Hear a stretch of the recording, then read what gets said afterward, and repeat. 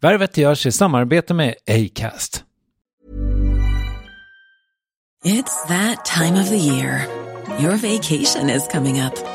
You can already hear the beach waves, feel the warm breeze, relax, and think about work. You really, really want it all to work out while you're away. Monday.com gives you and the team that peace of mind. When all work is on one platform and everyone's in sync, things just flow. Wherever you are, tap the banner to go to Monday.com. Ready to pop the question? The jewelers at BlueNile.com have got sparkle down to a science with beautiful lab-grown diamonds worthy of your most brilliant moments. Their lab-grown diamonds are independently graded and guaranteed identical to natural diamonds, and they're ready to ship to your door. Go to BlueNile.com and use promo code LISTEN to get $50 off your purchase of $500 or more. That's code LISTEN at BlueNile.com for $50 off. BlueNile.com, code LISTEN. There's never been a faster or easier way to start your weight loss journey than with PlushCare. PlushCare accepts most insurance plans and gives you online access to board-certified physicians who can prescribe FDA-approved weight loss medications like Wegovy and Zepbound for those who qualify. Take charge of your health and speak with a board-certified physician about a weight loss plan that's right for you. Get started today at plushcare.com/weightloss. That's plushcare.com/weightloss. plushcare.com/weightloss. Värvet presenteras i samarbete med Nasonex, utomhusmöjliggöraren, som de inte kallar sig av någon märklig anledning. Men det är i alla fall Sveriges mest köpta antiinflammatoriska nässpray mot allergisk snuva. Och nu kommer ett litet test, så fram med papper och penna du som lyssnar, nu kör vi. Fråga 1. Vill du vara ute mer i naturen? Fråga 2. Sitter du framför en skärm lite för mycket? Fråga 3. Är du allergisk? Om du har svarat ja på någon av frågorna så tycker jag att du ska bege dig till beanoutsider.se. Jag vill för övrigt poängtera att Nasonex nässpray är ett receptfritt läkemedel från 18 år för behandling av symptom vid säsongsbunden och perenn allergisk snuva. Rådfråga läkare om du är eller tror dig vara gravid eller ammar, eller om du planerar att skaffa barn, har en obehandlad infektion i näsan, nyligen har genomgått en näsoperation eller har en skada i näsan. Får ingen effekt inom 14 dagar eller om du redan använder läkemedel med kortison ska du kontakta läkare. Använd ej mer än 3 månader utan läkarkontakt. Stort tack Nasonex och beanoutsider.se. Värvet sponsras av SAS Eurobonus och SAS Eurobonus Mastercard. Och det här är ett budskap som jag tänker kan vara bra för den som antingen gillar guldkant på till exempel tillvaron eller för den som gillar att slå 2 flugor i en smäll. Om jag tittar på vad jag gör av med under en dag så är det typ 85% mat. Kanske tar jag en kaffe ute och relativt ofta unnar jag mig en lunch, men framförallt så handlar jag middagskäk och det blir nästan alltid ungefär 327 kronor. Och jag är förvisso med i alla mataffärers kundklubbar så jag får väl något slags luddig poäng på mina köp, men får jag poäng på allt, överallt? Jag får ju inte det och det är dumt, för visst, Eurobonus kan användas till resor, lounger och uppgraderingar, men otroligt mycket mer, som att bo på något av de 250 000 anslutna hotellen som finns att välja mellan. Perfekt om man vill ha en staycation med sin partner eller så. Och just nu, mellan 23 april och 5 maj får du 5 000 Eurobonus extra poäng om du ansöker om ett SAS Eurobonus Mastercard kreditkort. Kreditkortet som ges ut av SEB Kort Bank AB, där effektiv ränta är 19,27%. Vilket exempelvis blir 47 108 kronor om du använder 40 000 i kredit i ett år. Men det är förstås inget tvång att utnyttja krediten. Få poäng på allt överallt och du börjar på saseurobonusmastercard.se. saseurobonusmastercard.se. Tack SAS Eurobonus och SAS Eurobonus Mastercard.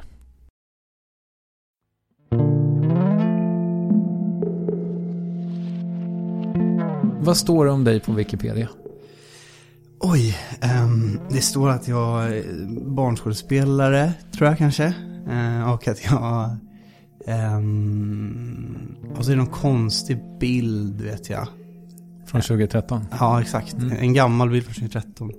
Från en väldigt bra tv-serie dock, tror jag, som heter Dubbelliv. Som var ungdomsdrama som jag gjorde, som var väldigt kul. Nej, men sen är det väl sådär... Nej, jag tror att den är ganska kort. Alltså, jag tror att det inte är så mycket av det när jag har sett det. Okej. Ja. Borde den vara längre? Ja, tycker jag. Nej, men Nej, alltså det är väl det är väl det viktigaste då väl där. Och lite sådär vad man har gjort för produktioner liksom.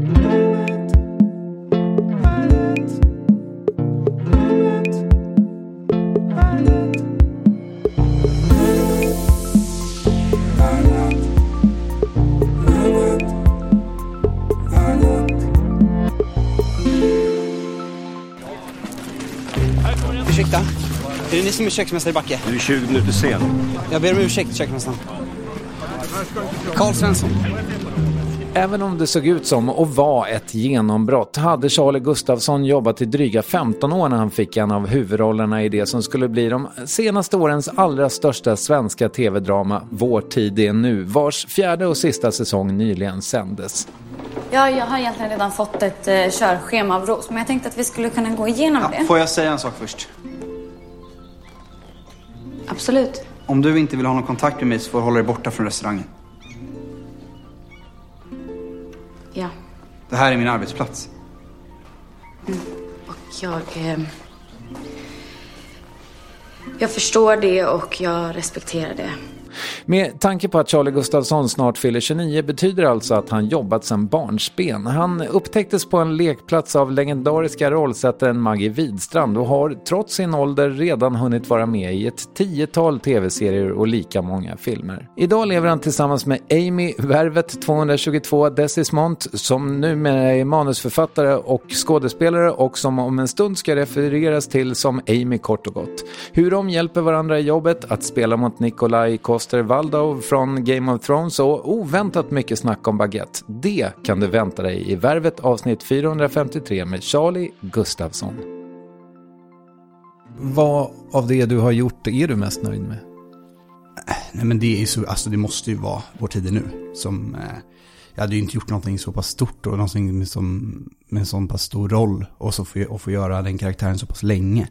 Så det måste ju nog ändå vara det jag är mest liksom stolt över, för att det är så stort och mycket. Men det finns mycket fina grejer också där som jag pratar om i, framförallt kanske när jag ser en Dubbelliv som inte jättestor roll. Jag har gjort väldigt mycket små roller men i väldigt fina grejer. Så att det är mycket som jag tycker är väldigt bra själv.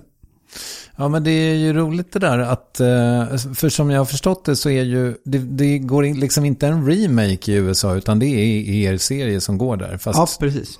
Dubbad då får man anta. Nej, men jag tror att den som går liksom på någon sorts streamingtjänst där nu är liksom textad. Tror jag. Däremot så vet jag att den har dubbats i massa andra länder. Jag fick ju tyska jag hörde jag säga. Ja, just det. I veckan, eller för ett tag sedan. Det var väldigt roligt. Något äldre än du? Ja, han är något äldre än mig. Men han är ju liksom, han gör ju alltid mig. Ja. Det är och han har gjort mig liksom sedan jag var liten. Så han hade ju så här, och gud vad kul, nu fick jag 4 säsonger av någonting. Han var, det här var jätteroligt att göra. Så det är skoj. Ja, fan vad mysigt. Det där förstår man ju inte liksom när man kommer från ett litet land som inte textar. Men vilken stor industri och liksom vilka stjärnor de är som är liksom Stellan Skarsgård i Spanien. Jag såg en bild på Stellan igår från 1983. Jag tyckte att han var otroligt snygg. Det var kanske därför han var topp av mig. Han är ju väldigt, väldigt vacker. Ja, det får man säga. Ja, eller hur? Det tycker jag. Vad gör du just nu? Vad har du på ditt bord? Just nu är jag en tv-serie som, jag får inte säga så mycket mer än så, tyvärr. Fick vi ett liksom ilsket mejl häromdagen om att så här, inte ut på sociala medier och sådär. Och så spelade jag teater faktiskt under hela pandemin i höstas. Men sen så la vi ner. Och sen så började jag göra det nu det är också så här, vi har kastat om, det har varit men nu har vi äntligen börjat komma igång och filma varje vecka. Det känns väldigt skönt. Vadå? Ni filmar den på teatern och lägger Nej, det här har ingenting med teatern. Förlåt. Nu hoppade jag lite snabbt till serien som jag gör just nu. Jag fattar. Kan du säga något om vilka som är med, förutom du? Det tror inte jag får göra. Nej, okej. Nej, jag fattar. Det är helt värdelöst att prata om. Produktionsbolag? Ja, det kan jag säga. Ja. Det måste jag kunna säga. FLX är det som gör okay. Ja, det måste vara snällt. Okej. Ja, jag fattar. Men hur har det gått att spela teater under pandemi liksom? Men det är såklart märkligt. Men framförallt så vi var på Playhouse och det är en ganska liten teater. Väldigt intim och liksom så. Så därför så funkade det, tyckte jag. Alltså för att vi hade 50 i publiken, den tar 206. Så att, och ganska, alltså utspridda såklart men lite framskjutna liksom i salongen. Och sen var det en så jävla fin pjäs, så man tyckte ju bara att det var helt toppen och få stå på scen varje kväll. Ja, vad roligt. Och att ens få göra det var ju det var ju väldigt märkligt men härligt. Men, och du har spelat med Katrin Sundberg? Ja, precis. Det var ju på Playhouse. På Tårtljus heter den. Jaha, det var inte den som har gått nu? Jo, precis. Det är den som vi gjorde i höstas. Och som ska, men det får vi väl se. Men den ska fortsätta nu till våren. De håller faktiskt på att repa in, men det krockade lite med den här tv-serien. Så att då har min kompis Anton Lundqvist tagit över min roll. Okay, så att tanken är att de ska fortsätta spela i år, men vi får se. Ja, jag fattar. Du har ju varit med, nu nämnde jag Katrin Sundberg, du har ju varit med i hennes podcast. Jag visste inte att hon hade den, det var ju jättemysig. Där framgår det ju hur otroligt härlig hon tycker du är som person. Ja. Jag har aldrig träffat en människa som är så älskvärd. Alltså listen to me now. Du har ett sätt som gör att man blir tokig i dig. Och man får ju ett extremt gott intryck av dig. Men det känns ju på ett sätt lite ovanligt att någon är så trevlig som du. Vad kommer det ifrån? Alltså, är det bara väldigt väluppfostrad? Ja, men jag tror att det är mycket det. Jag tror att det är mycket att liksom, om man ska göra det ganska enkelt, så är det väldigt mycket att framförallt mamma lärde mig väl att så här, man är artig, men sen jag har ju varit jag tänkte på det också så här efter jag hade varit där hos Katrin och liksom den här grejen och hennes enorma hyllning att jag har ju varit en riktig jävla skitunge också. Det var ju hemskt när jag var 17-18 och liksom kunde ju jag tror att när jag var liten, riktigt liten, så var jag nog ganska blyg, snäll, liksom bra person. Men sen tror jag att jag var rätt odräglig, liksom 17 till 22 i alla fall. Oj, okay. Jo, men jag tror faktiskt att, eller kanske inte 22 riktigt, men just i med gymnasiet, jag liksom, eller många fina egenskaper också, men också så här rätt självupptagen och ganska lite så. Så att man har inte alltid jag tror att det är liksom mer, sen tror jag att jag har jobbat hela vägen runt och kanske har blivit en lite bättre människa nu. Ja. För det första så är det väl rimligt att man är lite odräglig i tonåren. Men jag tänker ju att det är så, ja. Men vad var det som ställde till det för dig då? Vet du varför du blev odräglig? Men jag tror lite, jag vet inte, jag tror att jag var lite sådär, men dels så var det väl något, det bottnar väl säkert i något så här liksom tvivel och självhat, tror jag. Som då liksom istället för att det blev deppigt, så blev det ganska liksom förhöjt, och jag var väldigt vad ska man säga, all over the place liksom, och letade men liksom kickar, men alltså jag är inte på med droger, men jag liksom letade liksom, och hur mycket bekanta som helst hade jag. Det kommer ihåg att jag liksom gick hos en kurator som pratade om att så här, det är ohållbart att ha så mycket vänner. Alltså det var inga vänner, men så många olika umgängeskretsar som jag alltid skulle liksom. Och då kunde det bli att jag liksom försvann från en av de umgängeskretsarna, och sen så jag liksom hoppade väldigt mycket mellan dem och så. Och men det stressade väl mig, och då tror jag att jag det var som en ganska väldigt flyktig person. Och var väl liksom inte, man kunde väl inte helt lita på mig, tror jag. Okej. Liksom, ja. Sa du själv ordet flyktig? Ja, det sa jag. Ja, bra ord. Ja, men det absolut. Det är bra. Men, och då känns det som så otroligt moget för du gick i terapi tidigt. Ja. På gymnasiet. Okej. Ja, men det var lite, det är ju nästan så här, det var typ, jag var nästan tvungen, tror jag. Alltså det var inte som så himla så där, jag måste göra det, utan det var rätt, mådde inte så bra liksom. Alltså det var väldigt, men som sagt, det var nog inte riktigt ett moget beslut, utan det var så här, jag måste ju nog, jag tror säkert att det var någon så här, att de i skolan också var så här, han är inte här, han måste ju, vill han gå i gymnasiet, för det behöver man inte. Men då måste han ju träffa någon liksom. Och så hittade jag den här toppen. Alltså kuratorn gav mig en sån här liksom psykologelev som man går 10 gånger liksom. Och så är det som är typ. Men vi hade ju helt, hon kommer jag aldrig glömma faktiskt. Ja, okej. Det kanske är för privat, men vad pratade ni om? Nej, men allt. Man bred ju liksom in och ut på allt, och med någon sorts botten i det här att jag har mitt liksom flyktiga beteende, och att jag kunde må väldigt, väldigt bra och sen så kunde jag må väldigt, väldigt dåligt. Och sen var det en sån här märklig sommar. Vi hade gjort en film, kommer jag ihåg, som hette 1000 gånger starkare och så här 23 kids på en skola och helt in i den bubblan och var liksom sådär superhäftigt. Och sen så dog min farmor, kommer jag ihåg, under den inspelningen. Och då var det väl därefter så var jag liksom 3 veckor försenad in i skolan. Och det är i och för sig gymnasiet, men det var liksom 2:an och man ville ju, och då var det sådär, ja men vilsen och ja, mådde konstigt första gången kanske. Men den där, för det där känns också som att du hittade det så himla tidigt, riktningen, även om du var barnskådis liksom, så uppenbarligen så var du ju inte helt säker hela vägen liksom. Men vad var det, du kanske har fått säga 1 miljon gånger, men vad var det som fick dig att förstå att det var det här du skulle göra? Nej men det, alltså mycket var ju att jag bara, det var ju att vara på inspelning. Alltså det var ju egentligen, initialt så är det inte att jag egentligen var sådär, det här på någon sorts liksom själslig nivå, utan det var att jag var på en inspelning igen efter att jag hade varit barnskådis, liksom inte gjort någonting på ett tag och sen fick vara med på en inspelning igen och gjorde en ganska liten roll men på en liksom väldigt, väldigt fin film. Och då blev det så här tagen på allvar och så här. Och då, när man var liten så såg man ju det, då älskade man ju allting och alla runt omkring och det här att göra någonting kollektivt och det är ju något magiskt tycker jag. Alltså det är ju verkligen med filminspelningar. Det säger ju väl de flesta som håller på med det. Och det var ju att få uppleva det igen som var det som blev min så här. Sen så kunde jag ju också efter det så var jag ju så här, men varför? Man var ju tvungen att ställa sig frågan varför man håller på. För att man märkte ju att det här var ju ingen, jag var ju tvungen att liksom kämpa lite själv också. Märkte man då. Och då var man väl tvungen att säga varför älskar det förutom att jag tycker att det är kul att vara på en inspelningsplats. Och där hittade man väl alla möjliga olika anledningar. Men man vill vara med och berätta en historia. Det är ju det är jättekul att gestalta en annan människa och sätta sig in i ett annan människas liv liksom. I taket lyser stjärnorna heter den filmen som liksom, fick det att vända då på något sätt. Men, och det där tänker jag också är, alltså i film och teater som ju du har, som ju är det du har jobbat med om man ska hårdra det, så är det ju så himla mycket en lagsport. Och det passar dig, eller? Gud ja. Absolut. Alltså, det är väl, jag tror att det är mycket är det. Jag har ju aldrig hållit på heller någonting med, det har alltid varit fotboll liksom, som har varit min grej.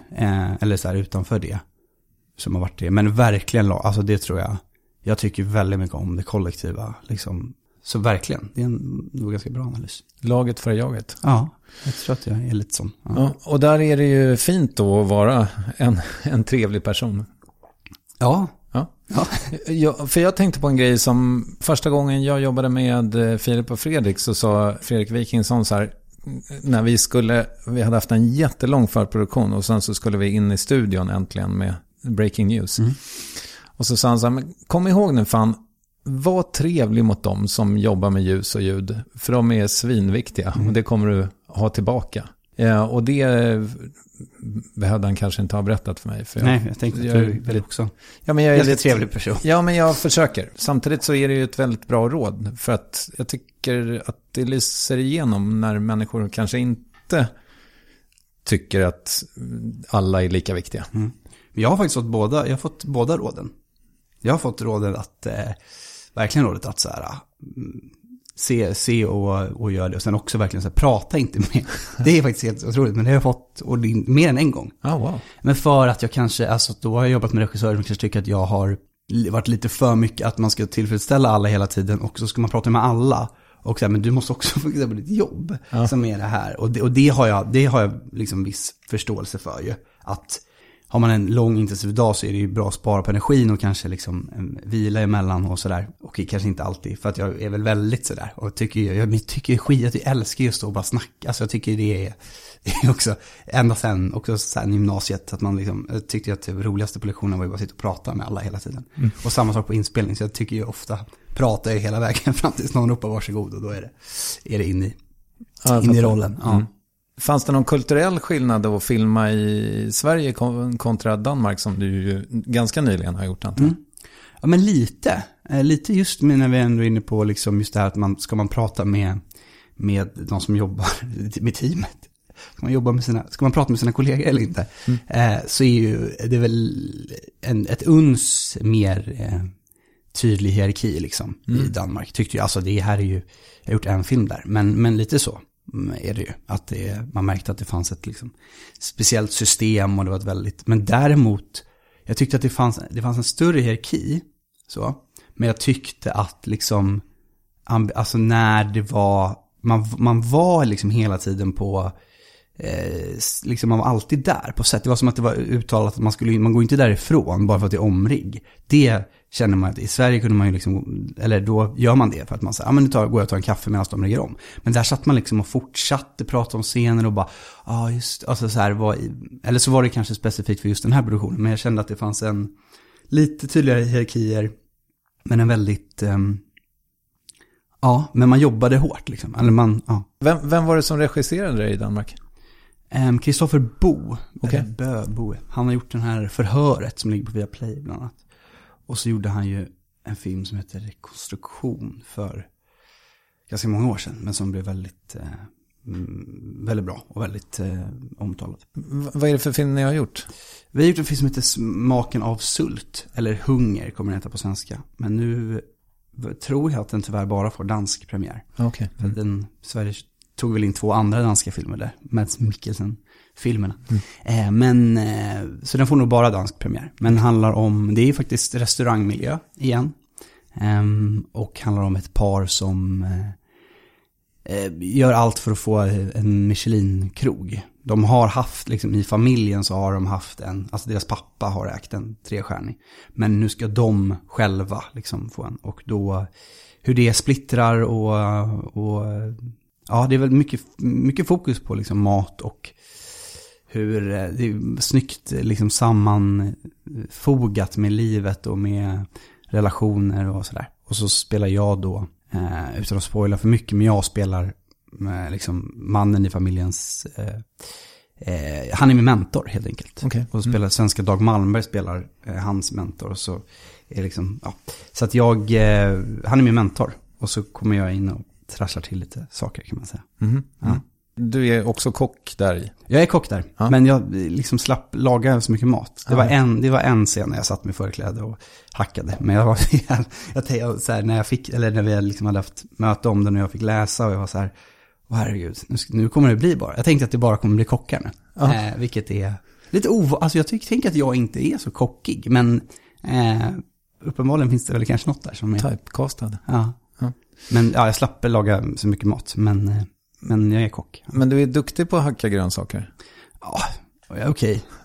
Nej, men jag tycker mitt bästa är gjorde hasselbackspotatis häromdagen. Det är ju det är jag bra på att hacka. Det är ju svårt. Ja, men de säger det, men jag tycker inte det är så svårt. Nej. Och tricket är att du inte får skära hela vägen igenom. Finns det måste finnas ett trick.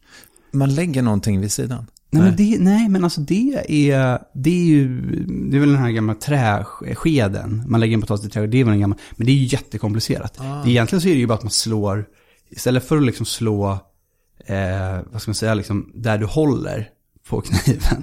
Nu visar jag gestikulerar här, så slår du ju själva liksom typ bladet i, så att det blir som, alltså längst ut på. Du ska ju inte skära helt igenom. Nej, precis. Så du slår istället för att, som du brukar slå, vad fan ska man säga, slutet.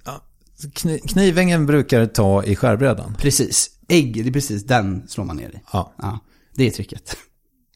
Nej, vadå? Slå ner i? Alltså, spetsen har du i skärbrädan hela tiden. Ja, precis. Eller kan man säga, precis. Det kan man, nej. Eller jag faktiskt inte, jag slår det liksom i en vinkel som är att, okej. Vi får, jag får demonstrera. Ja, vi får lägga upp det här på något socialt medium. Det finns säkert på YouTube också, så här hur man hackar så gör vi snabbt. Så gör vi, för jag har ingen potatis här. Ingen skärbräda och ingen kniv. Nej. Så att, jag skriver upp det på inköpslistan. I Smaken av sult så filmade du mot Nikolaj Coster-Waldau. Hur var han off-cam? Supertrevlig. Okej. Nej, men jättekul. Men det är ju det där också att så här, med hierarkier och sånt. Så det är ju klart att så här, han hade den största trailern. Det var liksom, man ska inte störa honom i onödan liksom, och inte krångla till saker för honom i onödan. Men också alltså men det var väl lite också så här, det honom jag tänkte på när det var så här, men är man på set, då är man där hela jag var ju liksom, jag var ju på väg ut och bara, nej men nu går jag ju och tar en paus här nu medan de riggar om, men då satt de kvar och liksom regissören och Nikolaj och alla de, och jag var så här, okej, det här, det kan inte jag måste gå tillbaka och också sitta här och jobba medan de riggar om liksom. Så att mycket ambitiös och mycket trevlig. Jag fattar. Pratade ni något om Alex Schulman ni två? Nej, men för det hade jag missat. Okay. Det var så roligt för att det var en vän som sa till mig så här, exakt den frågan som du ställer nu, frågar han så bara, pratar någonting om Alex Schulman? Och jag bara, helt missat det bråket. Ja, det är någon slags beef. Ja, hur som helst, har du sett filmen? Alltså din egen film? Ja, den har jag sett. Ja. Hur blev den? Ja, men jättefin. Det är alltid konstigt tycker jag. Just den här tycker jag verkligen är, pratade med producenten och hon var så där, jag förstår inte, både du och Katrine som spelar huvudrollen var så här, oj, det var väldigt annorlunda. Men det tycker jag att det var. För att kasta om också i mycket i scenordning och liksom klipper om. Det är alltid märkligt för att man tycker att man liksom har, och det är vissa scener som när man liksom bara, det här har varit värsta grejen som är superkortad, och så är det någonting jättelitet som man bara säger, jaha, det blev så stort, det fick ta så mycket plats.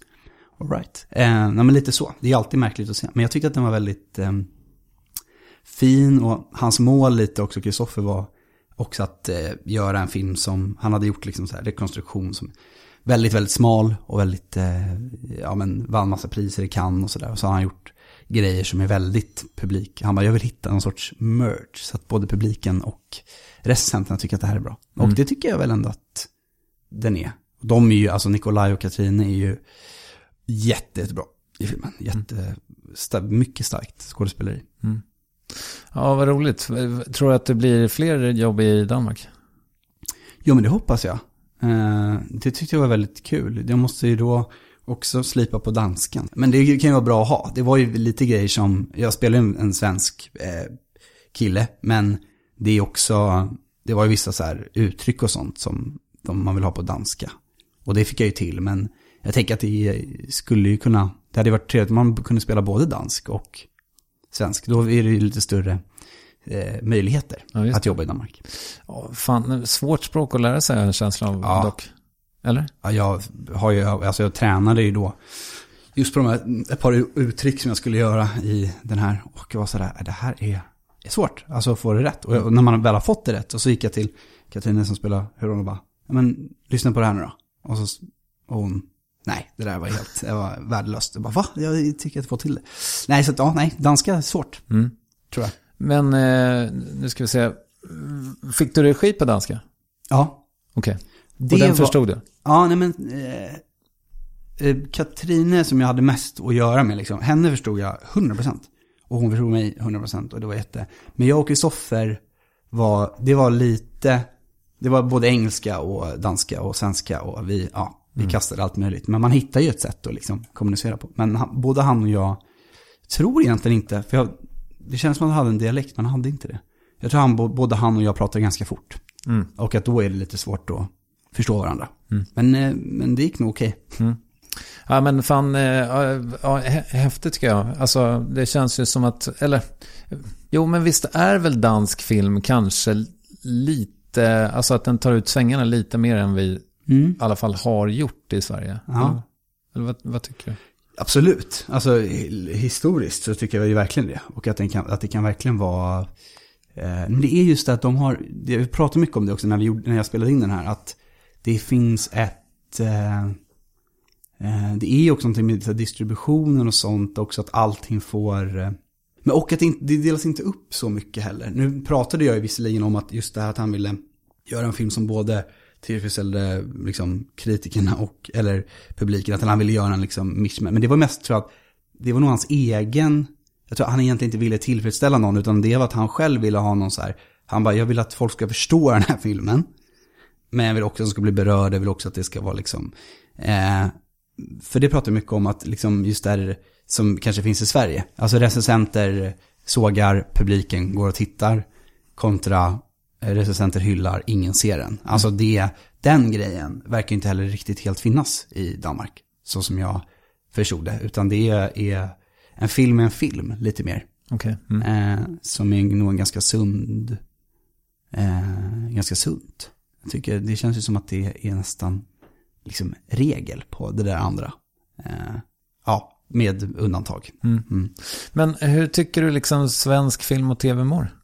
Bra just nu skulle jag säga. Jag tyckte ikväll det här kommer ju inte komma ut då, men Guldbaggen ikväll, och jag var och tittade på Spring och i spring som jag tyckte var en dunderfilm. Jag tyckte den var så otroligt fin. Nej, men jag tycker att det känns som att den var bra. Jag tycker att det är mycket roliga historier som får komma fram.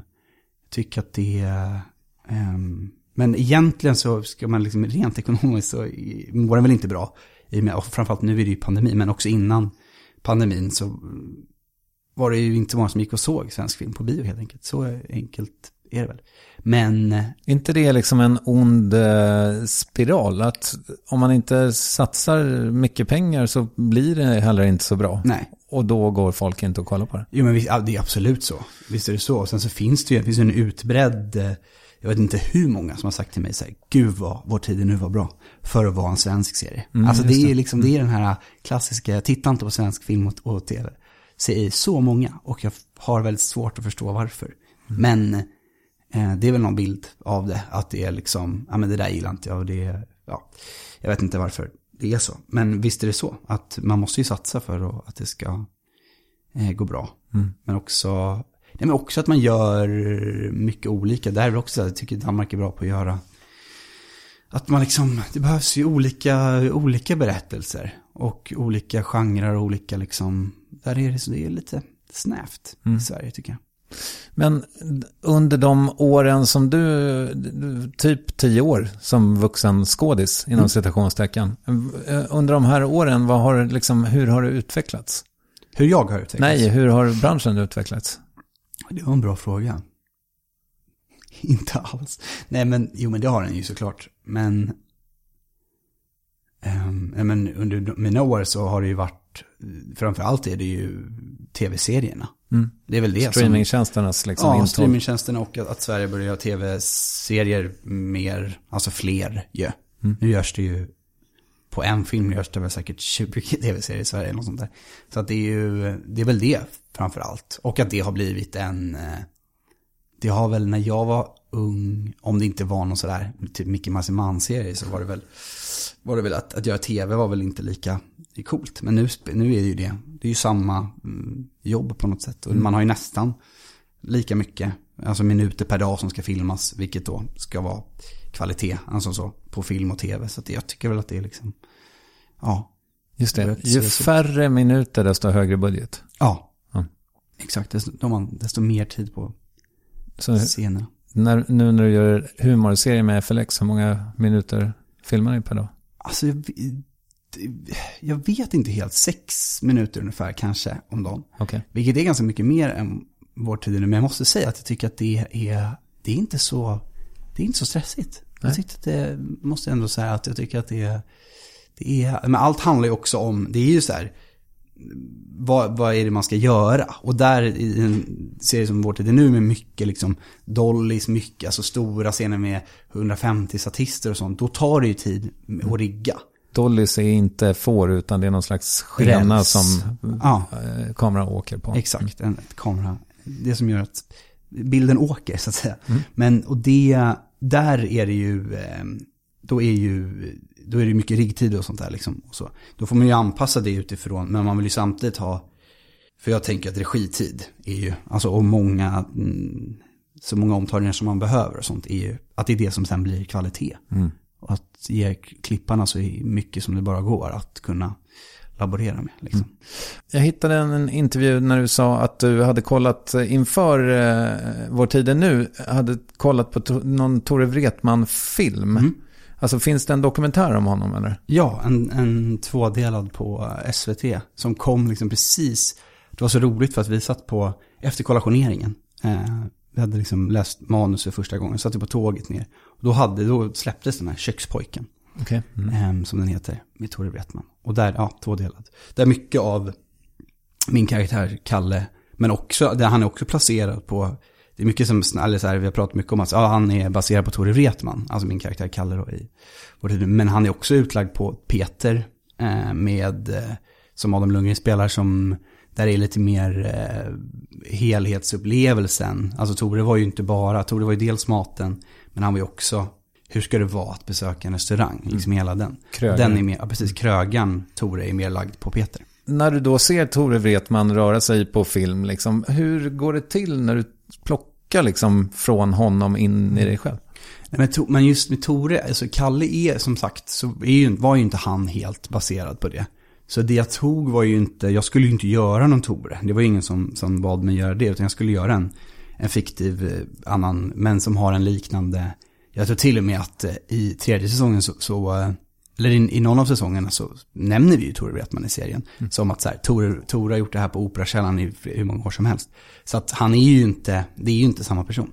Men det man kunde plocka var ju snarare alltså allt runt omkring. Alltså restaurang, de här historierna om superhårda köksmästare och det superhårda slitet. Det är den här liksom enorma passionen som man måste ha för att palla liksom jobba i restaurang eller liksom vara krögare och så. Det är ju inte värt det om man inte verkligen älskar det.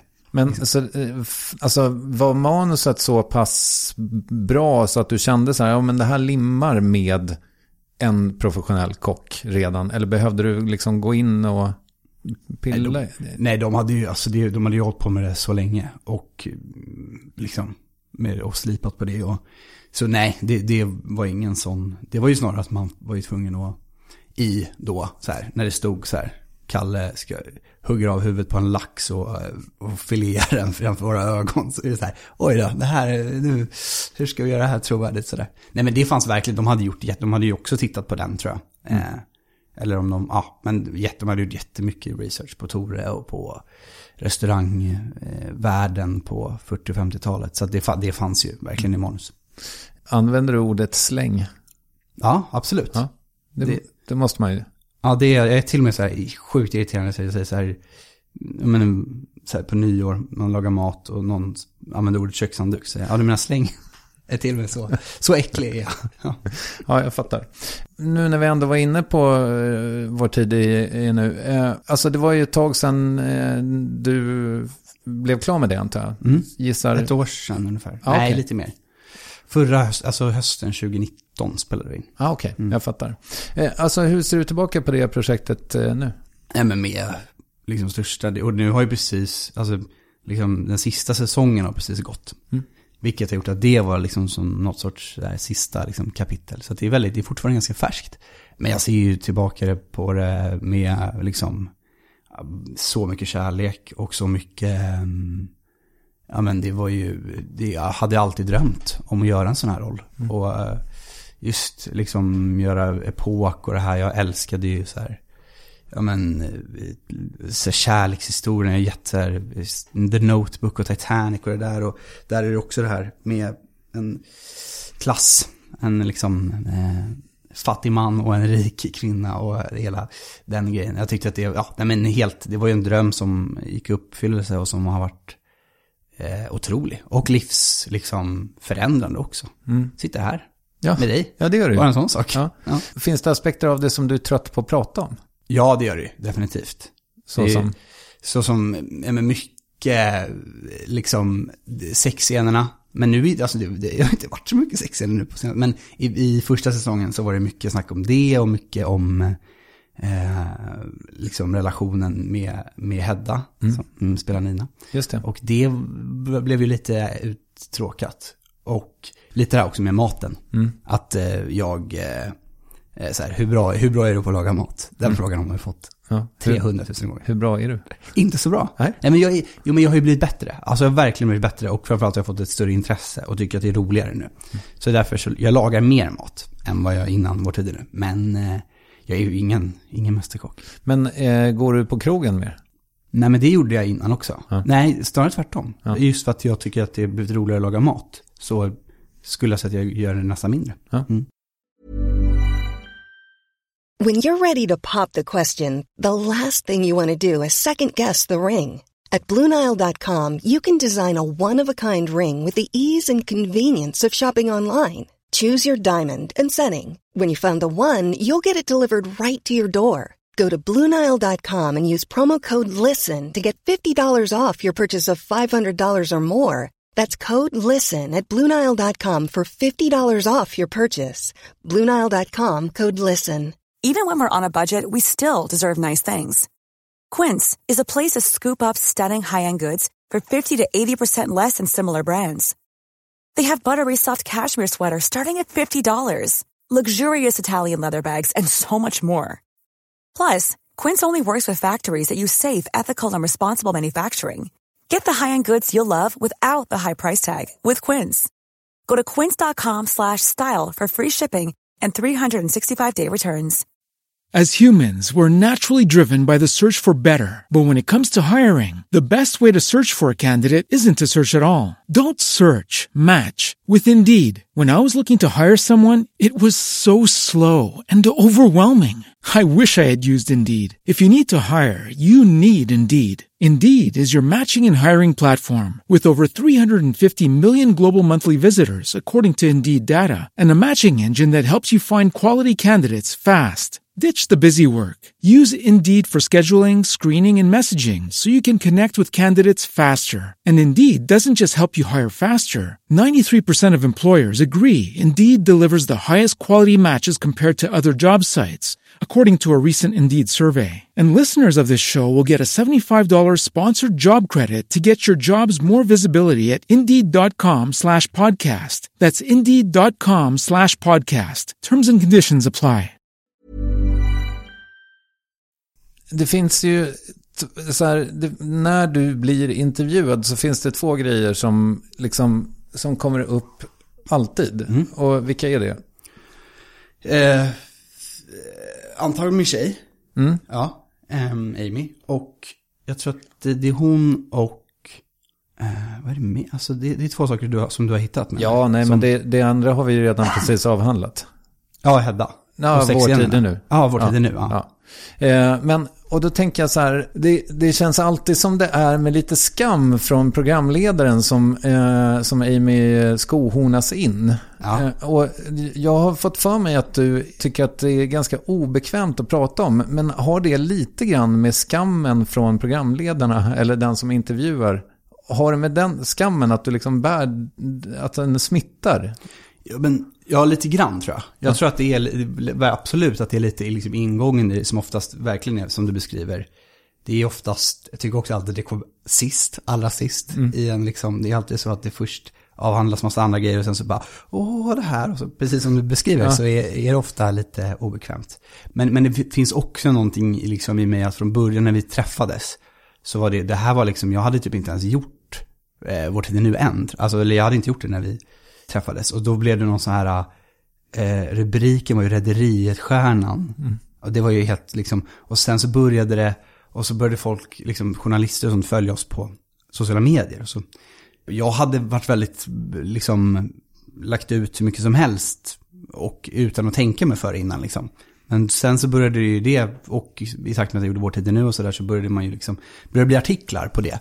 Och då kunde det vara lite konstigt. Det var liksom jag kände mig inte helt, eller varken jag eller Amy tror jag kände oss bekväma med att så här, jag vet inte, trycka ut, för det blev ju liksom så mycket så här, deras kväll på här, och det blev så mycket så här, och det började vi känna kanske var lite privat.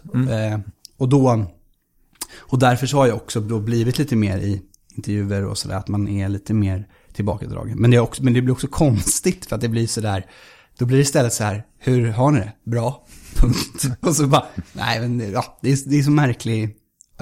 Jag vet inte hur man ska förhålla sig till det. Jag antar att det är någonting ni har pratat om. Absolut. Finns det regler? Nej, men det gör ju inte det. Okej. Alltså det är det som är, det är det att vi liksom inte, det är ju inte heller att vi, för det känns också så konstigt att säga så här, jag vill inte prata om det. Och det är också för sent nästan, för att man har ju gjort det. Alltså, och är liksom, nu är det ju aslöjligt om man skulle sitta och bara, nej men jag vill inte prata om henne överhuvudtaget. Det blir jättekonstigt när man har gjort det förut. Men det var väl det att vi bestämde att så här, kanske vi skaffade väl varsitt så här privat Instagram-account och bara där kan vi lägga ut för våra nära vänner och familj. Där kan vi lägga ut på varandra och vad vi gör och sådär. Och så håller man kanske den andra lite mer på ett annat sätt. Ja, jag fattar. Det var väl reglerna vi bestämde. När ni blev ihop, nu blir det ett par frågor i alla fall här, förlåt. Men när ni blev ihop, var hon skådis då också, eller skulle hon bli det? Ja, alltså hon hade ju precis hon hade ju faktiskt gjort, det var lite så, hon hade gjort en film som heter Min lilla syster. Hon hade spelat in den med Sanna Länken som också gjorde Dubbelliv, som jag pratade om den här toppen. Så jag hade jobbat med henne och då började Amy umgås med en kille som heter Joel Lützow som också var med i Dubbelliv och som, och han presenterade oss för varandra. Så att det var liksom lite via Sanna faktiskt som, kan man säga, indirekt. Att hon gjorde den filmen som gjorde att hon började umgås med Joel och började hänga i Stockholm och sådär. Det där är lite intressant nu när ni då gör båda, alltså när ni delar yrke. Skriver ni ihop också? Nej. Okay. Ja, alltså hon skriver ju. Okej. Massor. Och jag... Massa manus liksom. Ja, eller massa. Hon har ju på med ett specifikt som snart har premiär. Thunder in My Heart på Viaplay. Kommer i april, tror jag. Spännande. Ja, jättekul. Det har hon jobbat med jättelänge. Nej, men vi skriver inte ihop. Men däremot så vi pratar ju om, det är ju sådär, jag har läst hennes manus 1 miljon gånger och gråtit och skrattat och tyckt att det är, men som man med allt, alltså sådär. Och jag sitter ju liksom när jag ska filma och vi pluggar text med henne, eller hon läser emot och så här, har du någon så här, är det här rätt ingång på det här tycker du, eller vad tycker du att den här scenen handlar om? Så det är ju härligt. Det låter ju superharmoniskt. Ja. Blir ni aldrig osams om skit? Nej, men alltså jag tänkte faktiskt på det häromdagen, att så här, det är ju väldigt sällan man har liksom blivit så här, vad tusan typ. Nej, men inte osams, men man kan ju inte tycka exakt lika om exakt allting, så att det har väl blivit sån där att man har dragit och då har ju det, men då har ju i och för sig det känts ganska mycket att det är så här, och jag har väl varit så här, du säger väl som det är. Du säger väl, var jag bra här eller var jag dålig? Typ. Jag tvivlar på om hon bara är snäll eller om hon... Men hon är ju superärlig så att det är ju ingen fara. Men absolut, det kan ju bli lite. Men vi har haft vi har det väldigt bra. Vi har också nog väldigt lik smak. Det är väldigt ofta som vi sitter och vi tycker att saker funkar. Då tycker vi det båda två. Alltså så, och filmer som... Det är väldigt sällan vi stänger av någonting. En film eller tv-serie där en av oss tyckte att det var bra. Det är oftast, det händer ibland, men nästan alltid så är det där var toppen. Vi ska inte fastna i Amys karriär, men kan vi bara i typ 20 sekunder prata om hur underskattad och bra Gösta var? Ja, verkligen. Eller hur? Toppen. Ja, varför såg inte folk den? Men inte folk vana vid något, alltså det är väl, den var ju verkligen så här, jag kommer ihåg att det också så här, alltid var planen, att det ska vara att liksom det är livet som pågår typ. Och jag tror att det är väl det, lite att man är ovan vid det. Helt ärligt, nu ska jag gå rakt ut och säga att jag tycker det var ganska dåligt marknadsfört. Jag tyckte att det var liksom, det var någon sån här buss, det var på någon buss och sen så var det inte med det. Jag tyckte att de var dåliga på att liksom få ut det. För jag tyckte ju att den var toppen. Ja, men jag med. Right up my street. Ja, så fin Lukas Moodysson på något sätt. Alltså man vill bara vara i hans värld. Gud ja. Honom har inte jobbat med. Honom har inte jobbat med. Nej, men det kanske kommer. Ja, det hoppas jag. Det skulle ju vara en stor ära. Han är ju väl den varit betytt otroligt mycket för min barndom eller mitt liv. Ja. Ja, och Amy är ju inte här och kan försvara sig heller, ska jag säga. Men hon har varit här. För 5 år sedan. Det var fint. Du, vi pratade lite om det här med Tore Wretman och att närma sig en roll. Kan du säga någonting generellt om hur du gör när du ska in i ett manus? Ja, fan det är svårt. Det är så svårt. Ja. Nej, men det är dels det är ju de här klassiska frågorna. Vem, varför, vart ska jag och hela den. Den börjar man väl liksom, jag gör det ganska, många gör ju det väldigt sådär, skriver ner och sådär. Men jag tror att jag ställer mig de frågorna, läser ett manus, tar till mig karaktären. Sen tror jag att jag liksom tänker väldigt mycket bara på den personen upptar väldigt mycket av min tid. Men jag lägger nog in liksom så här, jag lägger inte ut ett block, utan den bild, alltså han skapas väl lite mer i mitt huvud medan jag liksom och sen tar jag ju väldigt mycket av det som tycker jag som finns i manus. Jag tycker det liksom är i mitt jobb är att liksom se och tänka ut också lite vad de har tänkt som har skrivit det. Och sådär. Och sen så skapar man ju, och sen så kanske man tittar på Kökspojken och kanske läser det man kan hitta om, läser den här gastronomisk handbok som var Tores. Men det är ju liksom bara, den är så rolig för det är ingen recept på det sättet, det är bara hur man gör allting. Bara för att så här, jag har läst den så att jag liksom har den i ryggen och sådär. Ja, men man gör liksom diverse research och hittar en doft brukar jag göra. Okej. Hittar en parfym som liksom passar karaktär. Det tycker jag är roligt. Men så här, också lite roliga saker som kan man ju göra tycker jag. För att så att det blir roligt att gå in i det också. Alltså att det är ju liksom roligt att skapa en hel person med liksom, vad har han vi ser det aldrig, men vad har han i ryggsäcken, i fickan, liksom. Det är kul att experimentera med det där för att hitta, för det är ju kanske inget, alltså jag tänker att det i slutändan kommer synas för tittaren, men att det liksom hjälper mig i mitt just det här att gå in i det så att säga. Du är ju inte dansk i filmen antar jag, men vad hade souschefen där vad hade han i fickorna? Men han var ju väldigt men han var ju också, nu blir det nästan lite spoilers här, men han hade cigg bland annat. Cigg Allan, för att han rökte. Du får ofta röka på film? Ja, absolut. Men det kan jag. Ja, okej. Det är skönt. Ja, men det blir det. Jag tycker faktiskt att det är också väldigt nice. Alltså jag tycker det är en så otroligt skön grej att ha någonting att göra. Man vill nästan alltid, tycker jag övar faktiskt väldigt mycket på att inte hänga upp mig på att göra någonting. Alltså jag försöker liksom så att det räcker att stå rakt upp och ner. Liksom. Jag jobbar för att man vill ju, alla skådespelare liksom, man vill gärna hålla i någonting, man vill liksom ha någonting att göra samtidigt som man ska göra en scen. Därför att det är, jag vet egentligen inte varför. Men det är väl för att man tänker sig att det är så livet är. Ja, att man gör saker, ja. Alltså särskilt då om nu har du filmat otroligt mycket köksmiljö, men där händer ju alltid någonting för händerna. Ja, men så är det ju. Och det är ju det är kanske väldigt naturligt liksom. Men jag försöker att så här skala bort, har jag liksom märkt nu. Nu när jag filmar nu så är jag så här, jag behöver inte. För att jag tycker att det är lite, jag tycker också att man kan nästan också så här, i och med att man själv gör det, så kan jag tycka att man ser att så här, det där är liksom, det där äpplet, det är verkligen, är det nödvändigt? Jag vet inte riktigt. Ja, jag fattar. Att det känns som att han har tagit den där för att, ett val som skådespelaren har gjort. Så cigg hade han i fickan? Hade han fler grejer? Ja, man hade cigg, han hade nog lite kokain också, tror jag. Okay. I fickan alltid med sig. Och det är ett litet triangeldrama, så han hade säkert en bild på den som han älskade. Liksom. Jag förstår. Har du blivit bra på att röka på film för att du har rökt mycket på film eller för att du har rökt? Nej, jag har rökt. Okay. Jag rökt i 5 år. Det här skulle låta som att jag pratar om något helt annat. Nej, men jag rökte cigg i 5 år. Jag började när jag var 18. Det är ju så jävla dumt. Man har liksom klarat av allting. Men då var det faktiskt en sån här grej.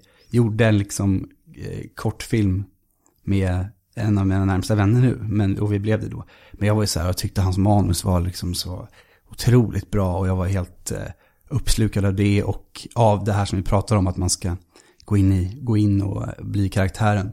Och så hade jag liksom så här, mamma rökte så jag var väldigt så anti.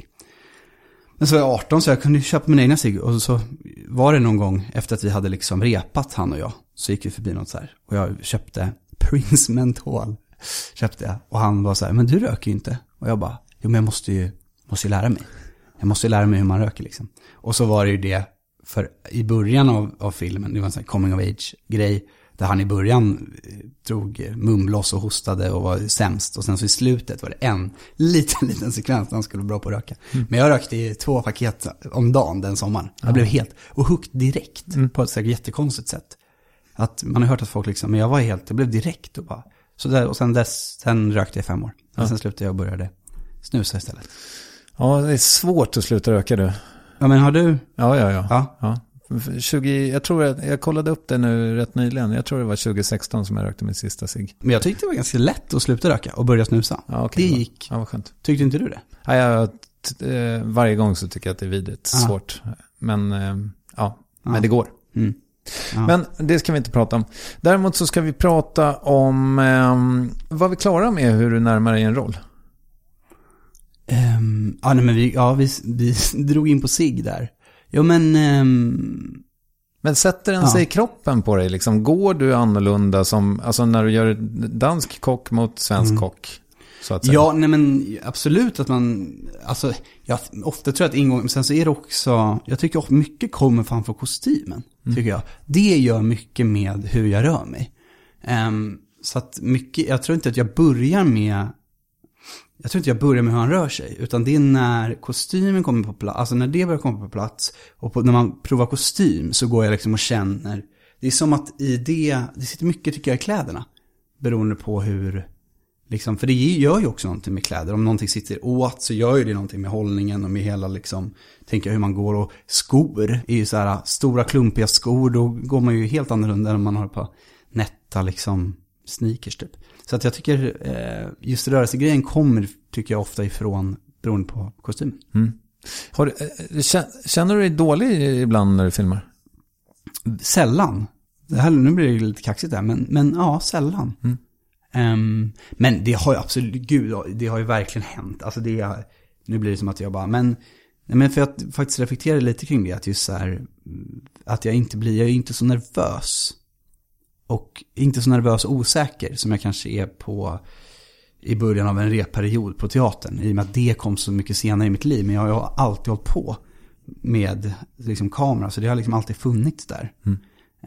Men jag har absolut haft dagar när man liksom bara, shit vad dåligt det gick. Och sen så kan man känna något annat, bara, shit, den där scenen flög verkligen. Och så tittar man sen och bara tycker att den scenen som flög är usel. Och så tycker man att den som man hade jättejobbigt med blev jättefin. Så att där får man också bara försöka lära sig att skaka av sig. För att jag har i alla fall ingen, liksom, jag ser inte utifrån. Man är ju i det. Så att jag vet inte hur det blir med alla nivåer och nyanser och hur det klipps och sådär. Är det bara, liksom, kommer det bara utifrån huruvida du känner att du satte det? Alltså, måste du ha en regissörs bekräftelse för att känna det? Liksom? Nej, alltså det har ju varit en så här, och det har varit en grej, just att så här, gå från barnskådis såklart, som är svårt. För att när man är liten så är det man ju totalt, man är ju liksom, de gullar ju med en så att man, och varenda tagning fast man är usel så säger de att man är jättebra. Och den bekräftelsen, uppmärksamheten blir ju svår att hantera när den försvinner sen när man blir vuxen, för det vore ju galet om man skulle bete sig så mot barn. Eller mot vuxna som man gör mot barn, skådespelare. Så den är svår, och den i början hade jag problem med att hantera, att det är den avsaknaden av den.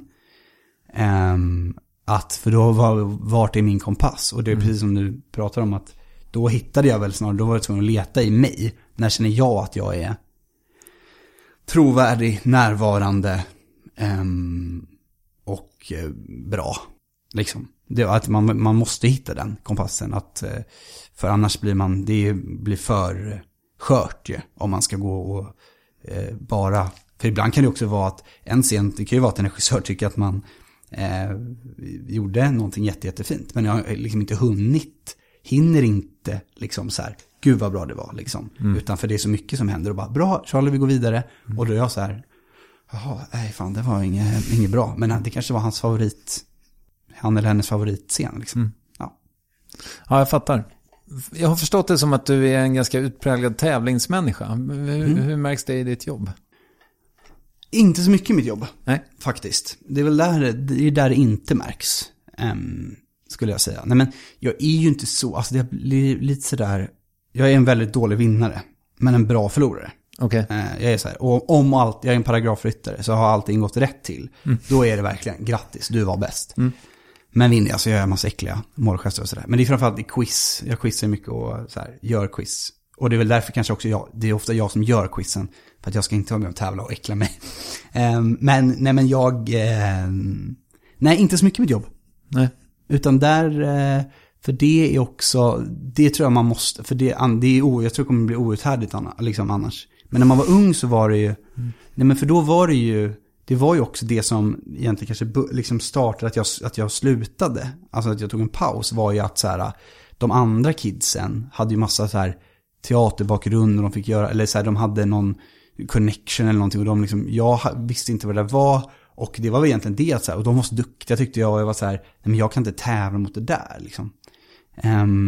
Och just det här tävlingsgrejen, att man tävlar mot varandra var ju aktuellt då, eller sådär, att jag såg det. Men sen så, men det är outhärdligt om man ska liksom, vi är ju kollegor, man mår nog så dåligt om man ska liksom inte glädjas med liksom när det går bra för folk och när det är för det är också för, nej men det är för, man måste jobba bort det tror jag, om man har en sån riktig tävling. Sen kan man ju vara så där superfokuserad och målinriktad och liksom så här tävla mot sig själv. Det kan man ju få göra tycker jag om man vill. Men just det här att vi liksom mot varandra och tävlar, för det gör man ju. Man tävlar ju om roller och liksom roller och priser och liksom sånt där. Det gör man ju. Men alltså eftersom det är en sån bransch så måste man ju nog försöka överallt annars kanske se på sig just som ett lag. Vi jobbar ju ihop för att göra bra grejer. I vissa fall så är det ju, så får ju Bill Skarsgård en större roll än du. Absolut. Så att säga. Och det kan, är du så storsint så att du går fram och skakar hans hand och säger grattis för att du fick rollen, så att säga? Om vi skulle tävla om en roll? Ja, precis. Nej, men då blir man väl så här, initialt så blir man ju så här, fan det här hade jag kunnat göra på ett roligt sätt som inte han hade kunnat. Tänker man ju såklart. Så stort, men absolut. Alltså, det är ju just det här också, man tänker ju, jag har blivit också mycket mer så här, man tänker så här, vad kan jag göra? Alltså vad skulle jag kunna göra av det här? Och då blir man också väldigt så här, då kan man får ju en stor förståelse tycker jag också, som är så där, ja men han kan ju inte, alltså jag kan inte göra det som han gör. Och det är liksom, var så där lång. Ja men precis, var så där lång, var så där bra engelska, bra, ja men liksom det finns mycket som han kan göra som inte jag kan göra. Men det är klart att man ser ju på det, tänker fan vad kul att det där hade man velat göra. Men jag har faktiskt blivit ganska bra på att acceptera det. Och att det är ju kul. Det är kul. Att det går bra för honom. Det är kul att det går bra för honom. Ja, men det är det ju. Ja. Kanske inte är lämpligt att ställa frågan, men vem är det som tar dina roller annars? Det är ju knappast han, tänker jag. Eller? Nej, men jag tänkte på det här om dagen. Och vem är det som liksom... När jag var yngre så var det mycket Stasse Solis. Som är en vän också, som jag tycker eller han har blivit det nu, liksom, eller senare. Jag tycker han är en jättebra skådespelare. Men jag kommer ihåg att liksom... Men han är också ett par år äldre. Så då var ju mycket... Då kunde man alltid också så här, men han är äldre. De sa det till en. Jag själv kunde liksom trösta mig med att han är äldre. Men sen har det varit lite olika, tror jag, genom åren. Den där jävla Gustav Lind. Gustav Lind. Ja, men Gustav gör ju mycket.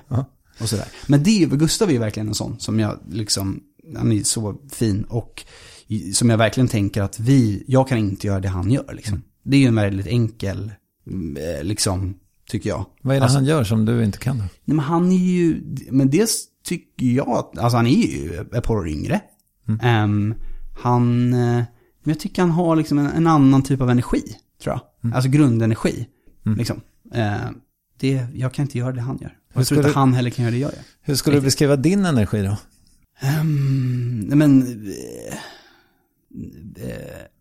Den är väl inkännande kanske. Lite sådär utforskande och men ganska varm tror jag. Hoppas jag att jag uppfattar som. Fint. Det var en bra fråga tycker jag. Ja, det tycker jag också. Helvete. Hur tror du att din energi? Jag tror att det finns ganska många aspekter av det. Här tror jag att folk alltså nu är det jag har ju ganska bra koll på min DM-korg. Och det är inte som att jag får jättemycket förslag från damer eller så. Men jag tänker att om jag hade fått det, så tror jag att jag hade fått det för att jag verkar vara en så bra lyssnare. Och det är ju lite för att jag jobbar med det, som jag är det. Men jag tror min tjej har en helt annan beskrivning. Jag tror att hon tycker att jag är ganska självupptagen till exempel. Vilket stämmer. Så är det. Jag är ju grottar otroligt mycket i min egen navel. Men annars så tror jag att nyfikenhet är väl liksom... Så jag har en ganska osäker energi men nyfiken, och det låter kanske negativt, men jag tänker att det kan lika gärna väl vara därför som jag tycker det är viktigt att folk ska må bra eller tycka om mig eller så. Exakt. Ja, ungefär så. Var det svar på din fråga? Ja, det var det verkligen. Och lite liknande, tänker jag. Ja. Jag har nog också lite osäker energi. Men Jo, men fast samtidigt så är den ju, men som återigen liksom Katrin Sundbergs kärleksförklaring till dig, den är ju liksom att du känns genuint välmenande, tycker jag. Alltså som god människa. Det var ju väldigt fint sagt. Jo, men vem fan är det? Men men kanske, Du, nu fick du nämna det här med quizet och quizen och fotbollen, och du har ju uppenbarligen ett väldigt stort fotbollsintresse som du har varit vänlig nog att hålla borta från den här intervjun hittills. Ja, du är AIK. Nej, jag är inte så intresserad av fotboll bara. Men men hur fattar jag bara? Okej, nu kommer det komma, nu är det en beef här med. Nej, inte alls. Jag höll ett tag på Djurgården för att jag kände någon som spelade där. Men nu har de lagt av, som jag kände. Jag kände faktiskt också en som spelade där, men jag hade ändå på Bayern faktiskt. Ja, jag fattar. Jonas Olsson. Kerim. Okay. Jag fattar. Men vad har mått sämst av pandemin? Är det kulturen eller fotbollen? Bra fråga. Nu läste jag någon sån, just, jag är i Bayern och vi hade haft medlemsmöte, tyckte de fått massa pengar. Bayern lät det som, alltså i det statliga stöd sådär. Men det är ju mycket, det är ju närmare 30 000 liksom varje match som de helt plötsligt som försvinner och sådär. Alltså 30 000 människor eller 30 000 spänn? 30 000 människor. Ja, just det. Eller 22, 25, 26 vad vi nu hade. Men jag tror väl, jag har ingen aning, för jag har ingen insikt i liksom den fotbolls, men där har ju liksom tv-intäkterna är kvar, tänker jag. Mycket olika lösningar har det funnits där. Här är det ju liksom i kultur, framförallt så scen, det är ju liksom scenarbetare som byter jobb. De måste hitta något annat att göra liksom. Och folk som jobbar bakom, och framförallt då i sådana ljudtekniker, alltså allt som har med på livescen. De flesta, många kan ju ändå, alltså det filmas ju ändå faktiskt. Om än mindre, men det filmas. Det görs ju produktioner. Eller jag vet inte ens om det filmas så mycket mindre. Jag tycker att det är alla filmar. Så att det produceras ju utifrån det. Men det är ju scen, live showerna som liksom är, som jag tror har mått kanske allra sämst. Och du, för du, som du sa nu, du började med teater ganska sent. Var det liksom en tanke om att du så här, var det för att du ville till scenen eller var det för att du skulle utvecklas som skådespelare? För att jag ville till scenen. Det var väl också något så här, för jag gick faktiskt på vår teater när jag var liten och var liksom super blyg och sådär, men jag har ju alltid fascinerats av det. Och som jag berättar också om i musikal och allt sånt där. Det har alltid varit en sån, men ingången har varit så svår, och sökte scenskolan en gång och åkte käpprätt ut i första med all rätt och super dålig. Men det var inte bra helt enkelt. Men sen kom ju vår tid nu direkt efter, så har jag gjort det i så många år nu, så att det blev det. Och sen men den ingången som kom i att det var att jag först började göra, men jag gjorde faktiskt också, men när jag var 18-19 så gjorde jag en massa amatör liksom teater. Och det var ju, och där fick man ju lära sig mycket. Där kom den första regissören som jag jobbade med, där fick man ju börja med det här liksom, att jag är så otroligt van vid det lilla uttrycket liksom, som är film. Och att säga saker med en blick eller med liksom så. Och han var ju verkligen sådär, det här går inte. Så vi jobbade ju stenhårt med att ta ut uttrycket och så här. Och till en början så var jag mycket sådär, då började jag göra något helt annat än vad jag gör på film och tv. Som var fel, liksom så. Men det var bra att jag testade det, liksom. Att det ska komma utifrån, liksom. För mig måste det fortfarande komma. Det måste komma inifrån, liksom, på något sätt. Och sen får det bara uttrycket ta sig större. Men det kan man göra, alltså så. Höja volymen på något sätt. Ja, höja volym, höja angelägenhetsgraden, höja liksom allt. Eller ja, angelägenhetsgraden kan fortfarande vara hög på, den ska ju också vara hög på film och tv. Men att man höjer hela uttrycket egentligen. Men att det liksom kommer från samma plats. Och det hittade jag väl lite senare när jag gjorde en annan pjäs som också är amatörteater. Men sen så, nej men det är verkligen att jag sökte mig till det. Och sen har och så hörde de av sig från Playhouse om det här Instant till en början. Och sen har jag varit där nu 2 gånger. Gjort 2 olika pjäser. Och så har jag gjort 2 Instant. Sen har jag välgörenhetsteater. Och det är en väldigt, jag tycker ju väldigt, väldigt mycket om den teatern. Jag tycker väldigt mycket om den. Det är också det här, det passar mig, det här intima. Den är en liten salong, det är också härligt. Alltså jag har ju läst liksom massa, allra första pjäsen jag gjorde som jag pratade om alldeles nyss var ju den här Inför lyckta dörrar av Sartre. Och det är kanske inte det. Den är lite tung att börja med liksom. På Playhouse så gör de mycket härligt. De tar ju nyöversatta grejer. Alltså väldigt tätt inpå. Alltså nyskriven dramatik från USA och från England och översätter den väldigt fort. Och det är modernt och härligt. Och det tycker jag, det passar mig också. Shakespeare och läsa på vers skulle jag säkert klara av, men jag vet inte om jag skulle tycka att det var så roligt faktiskt. Nej, men det där är ju svårt tycker jag. Men jag har ju haft många så här Dramatenskådisar här och just liksom, ja men så här, diskussionen huruvida vi behöver se Medea en gång till, så att säga. Och tydligen behöver vi det. Ja, men det tror jag vi behöver. Ja, men jag behöver inte vara med i den. Nej, jag fattar. Men du, för att liksom på något sätt summera och blicka framåt, vad vill du göra med resten av din tid? Herregud. Nej, men jag vill ju jag vill göra massa roliga grejer. Jag vill ha barn. Ja, har alltid velat. Eller sen jag var 12. Så det är barn, familj. Jag vill, alltså just nu är man ju också, sitter här i ett grått pandemi liksom. Just nu är man ju, jag vill festa. Det vill jag göra nu. Jag vill ju liksom, såklart. Det är också så, för det vill ju alla. Man vill ju sitta i solen och dricka bärs och gå på konsert och på teater och på bio. Ja, men man vill göra allt det där som inte, det var väldigt kortsiktigt. Men jag vill ha barn. Jag vill fortsätta göra roliga roller, bra roller.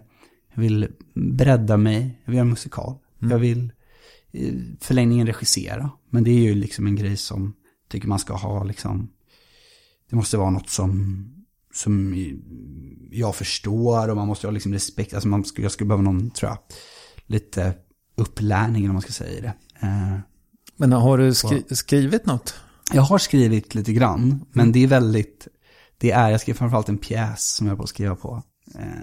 Som har varit sån här go-to-projekt som jag liksom har landat i emellan ofta sådär. Som aldrig blir helt bra. Men det är nog inte min, alltså jag tycker, jag skriver okej, tror jag liksom. Men det är bara det att det måste också finnas något. Ska man skriva någonting som ska göras, så ska det ju finnas en liksom, vad vill jag berätta? Det måste ju finnas någonting som jag vill berätta. Och varför ska just jag berätta det? Och det har jag väl inte hittat än. Nej. Men jag tänker när man hittar det, så då kommer jag nog jobba hårt för att det ska bli av kanske. Det känns som det finns tid. Det är det. Nu ja. Ja, det är ju 29 om 2 veckor, eller vad det är? Bra. 3. Shit, nu fick jag 29 snart. Ja. Charlie, frågor du inte fått förut. Vad tror du om det? Det tycker jag är roligt. Nu har jag ju faktiskt ställt åtminstone 2 som du inte hade fått förut redan. Minst. Ja, kanske 7. Vilket är ditt bästa dansband? Det här, men 100% Blackjack. Ja, det var en lätt svar. Ja. Den är ju otrolig.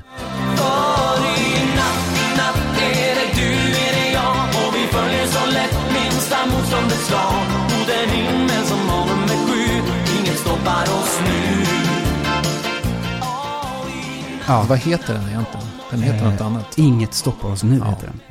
Vilken låt? Ja, den är dunder. Och den sista dansen. Jaha. Den spelar de ju när det är sista dansen. Ja. Och den är väldigt fin. Ja, det har jag ballad. Får kolla upp. Du måste byta röst med någon. Vem blir det? Vet du vem, apropå din energi, vet du vem jag tycker du påminner lite om? Du skulle kunna spela hans son utan problem. Shanti Roney. Ja, men det var en ära. Och det var ju, rösten var ju det jag skulle säga är Shanti 100%. Är det så? Ja, men det är ju Sveriges bästa röst. Men vilken... Man får ju liksom... Ja, nej, men Shanti är ju toppen. Det var väldigt fint sagt. Han är en väldigt stor... han är en stor förebild. Hur bra är du på Mario Kart? Ja, det är bra. Okej. Hyfsad. Är det någonting du ägnar dig åt? Ja, det har hänt. Okej. Inte nu för tiden. Men jag spelar mycket tv-spel. Men jag spelar inte Mario Kart just nu. Vad spelar du nu då? Alltså jag spelar faktiskt väldigt mycket Fortnite. Ja. Vilket är sjukt. Men jag har en kompis i Borås. Och det är liksom vårt sätt att umgås. Och vi har hållit på med det här så länge nu. Så att det är också så här, vi kan inte byta spel nu. Nu har man äntligen blivit hyfsad. Och vinner ganska ofta. Så att då är man så här, det blir det här. Det är vi och kidsen. Vad har du för killrekord? Ja, men vi pratade om det faktiskt häromdagen. Jag har väl ändå fått 15-16 i en match. Ja. Min bonusson Salvador hävdar att han har fått 21. Ja, det är mycket möjligt. Du är tveksam. Nej, men det är absolut. Men också då, alltså, hur gammal är Salvador då? Han är 9. Ja, men de är ju bättre. Alltså de är ju det. Det är ju fan, de är bättre än vad jag är. Salvador, jag skojar. Det är klart att du har fått 21. Måste man tvätta håret när man duschar? Nej, det måste man ju egentligen. Men jo, jag tycker ju det. Eller jag kan inte göra det utan. Nej, jag tycker också att det känns naturvidrigt på något sätt. Ja, jag tycker det är skitkonstigt. Kommer man ut där så är det liksom, nej. Jag tvättar alltid håret när jag duschar. Vad kännetecknar en riktigt bra baguette? Nej, men luftigt inre, krispigt yttre. Ja. Nej, men det är väl... Ja, där satt den. Ja, där satt den. Som du. Ja, exakt. Precis. Med det tackar jag för idag om du inte har något att tillägga. Nej, tack så mycket. Kul att vara här.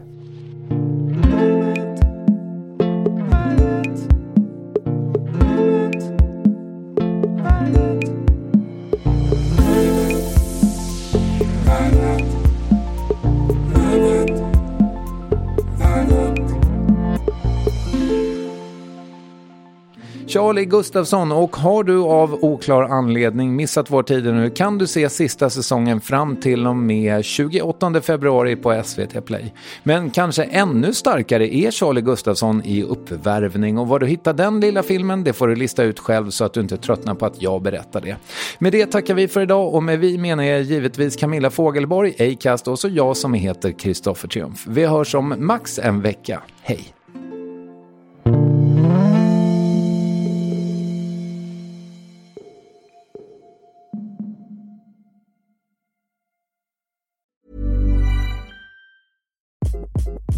Hi, this is Craig Robinson from Ways to Win, and support for this podcast comes from Invesco QQQ, the official ETF of the NCAA. Invesco QQQ is proud to sponsor this episode, and even prouder to provide access to innovation for the last 25 years. Basketball has had innovations over the years, too. We're seeing the game played in new ways every day. Learn more at Invesco.com/QQQ. Let's rethink possibility. Invesco Distributors, Inc. Here's a cool fact. A crocodile can't stick out its tongue. Another cool fact, you can get short-term health insurance for a month or just under a year in some states. United Healthcare short-term insurance plans are designed for people who are between jobs, coming off their parents' plan, or turning a side hustle into a full-time gig. Underwritten by Golden Rule Insurance Company, they offer flexible, budget-friendly coverage with access to a nationwide network of doctors and hospitals. Get more cool facts about United Healthcare short-term plans at uh1.com.